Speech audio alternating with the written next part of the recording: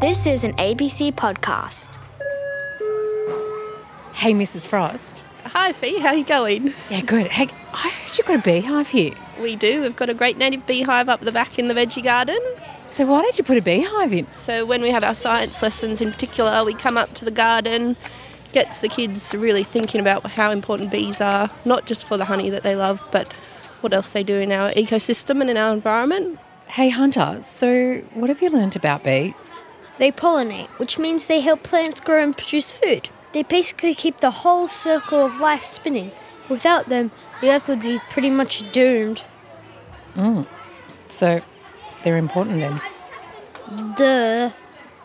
So, Miss Frost, how can parents like me support you and the kids in taking the school green?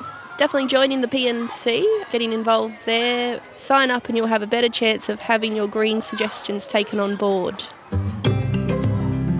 I'm Fee Poole, and I'm a little loud. Yes, you are. And I'm a little embarrassing. So true. And I want to learn to be a little greener. This is Little Green Pod. Definitely, I'd say the number one tip is just getting the children on board and getting the children's voice involved. They learn a lot more when it comes from each other. It's not just told by the teachers. But do you know who you should really talk to?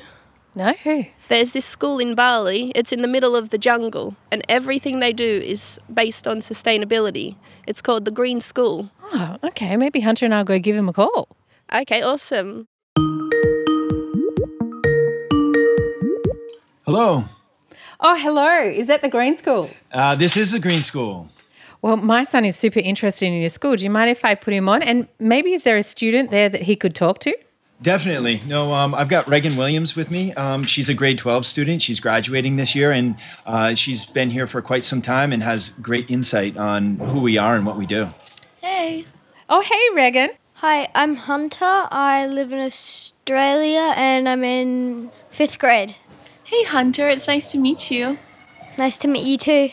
If you're called the Green School, you must have a lot of eco-friendly things that you do.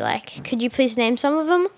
For sure. Every grade focuses on different projects, and they're all student-led initiatives. So, for example, starting in 1st grade, they have a project to not use paper towels in the bathroom. So when we wash our hands, we just dry them off. Don't use towels so that we can save paper. So that's a small example, but there are definitely much bigger ones that are more about how we can use more renewable energy. Every day when we ride to school, a lot of students choose to ride the biobus.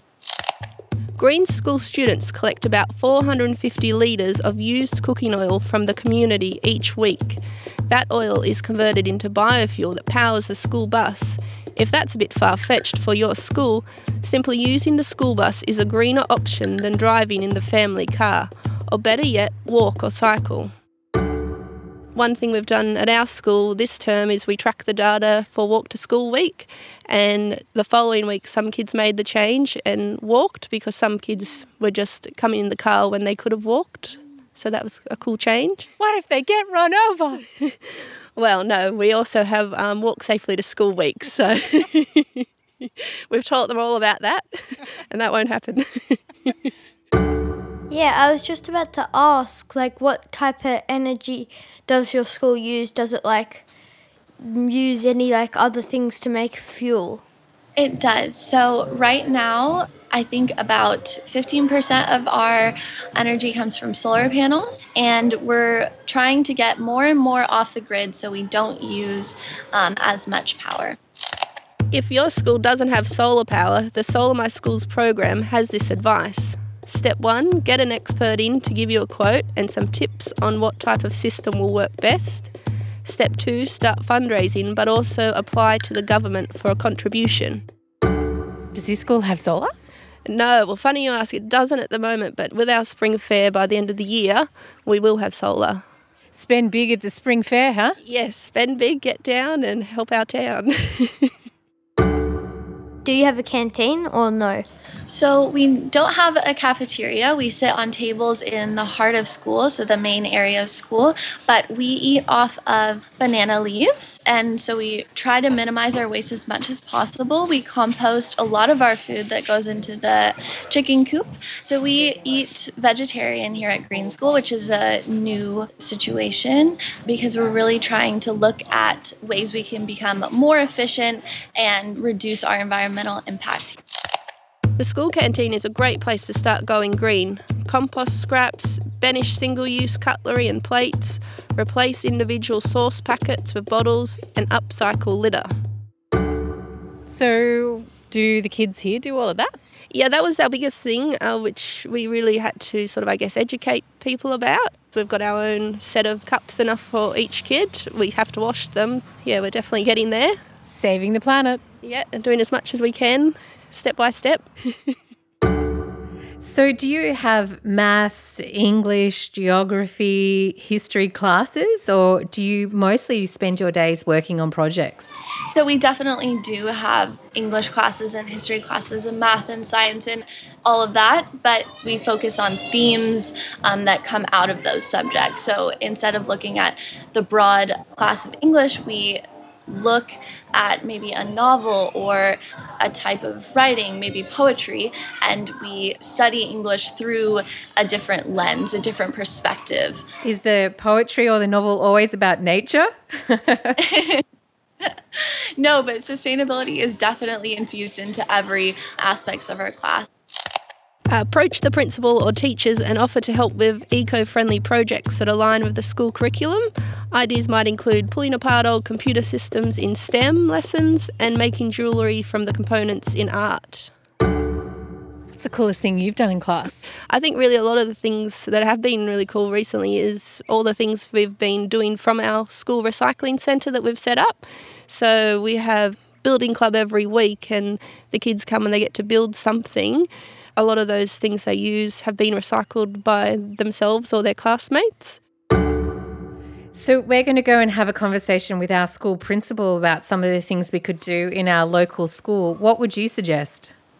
Well, the first thing I would suggest is to infuse social and environmental issues into the curriculum. So in a bigger picture sense, it's about giving students the reins a little bit more over their education because they are planning for their futures. A UK study found the average high school student produces 22 kilograms of waste annually, while for primary school kids it's 45 kilograms per year. If the stats are comparable down under, that would equate to more than 120 tonnes of waste each year from Australian schools. That's about 42,000 African elephants. 42,000 African elephants? Get out. I know, crazy. Can't believe it, but it's true. Miss Frost, if I join the PNC, are you going to make it like another job? No, I think our PNC have a fun time. I hear that they have wine, they have cheese sometimes. They do some pretty cool things together. They go to each other's houses, have a drink while solving the problems of the school, fighting the issues of the world. And delegating Yes. to other parents. Yeah. Okay, Hunter, we're standing out the front of your school principal's door. You're about to go in and tell her all about the Green School. Is this weird? Yeah, kinda. Morning, Hunter. Morning, Miss Claire. Hi, Miss Claire. So, we talked to the Green School and they gave me some ideas of what we could do at our school. So your suggestions are no more paper towels because they're single use. Yeah, and then no more poppers because of the plastic straws. And then the plastic that's like kind of sticky taped onto the popper that goes around the straw. Excellent ideas. Would you be willing to do a thing at assembly? Just a little 5-minute speech and tell them why it's important? That would be fabulous. Okay, I'll do that. Do you love this school, Hunter? Yeah.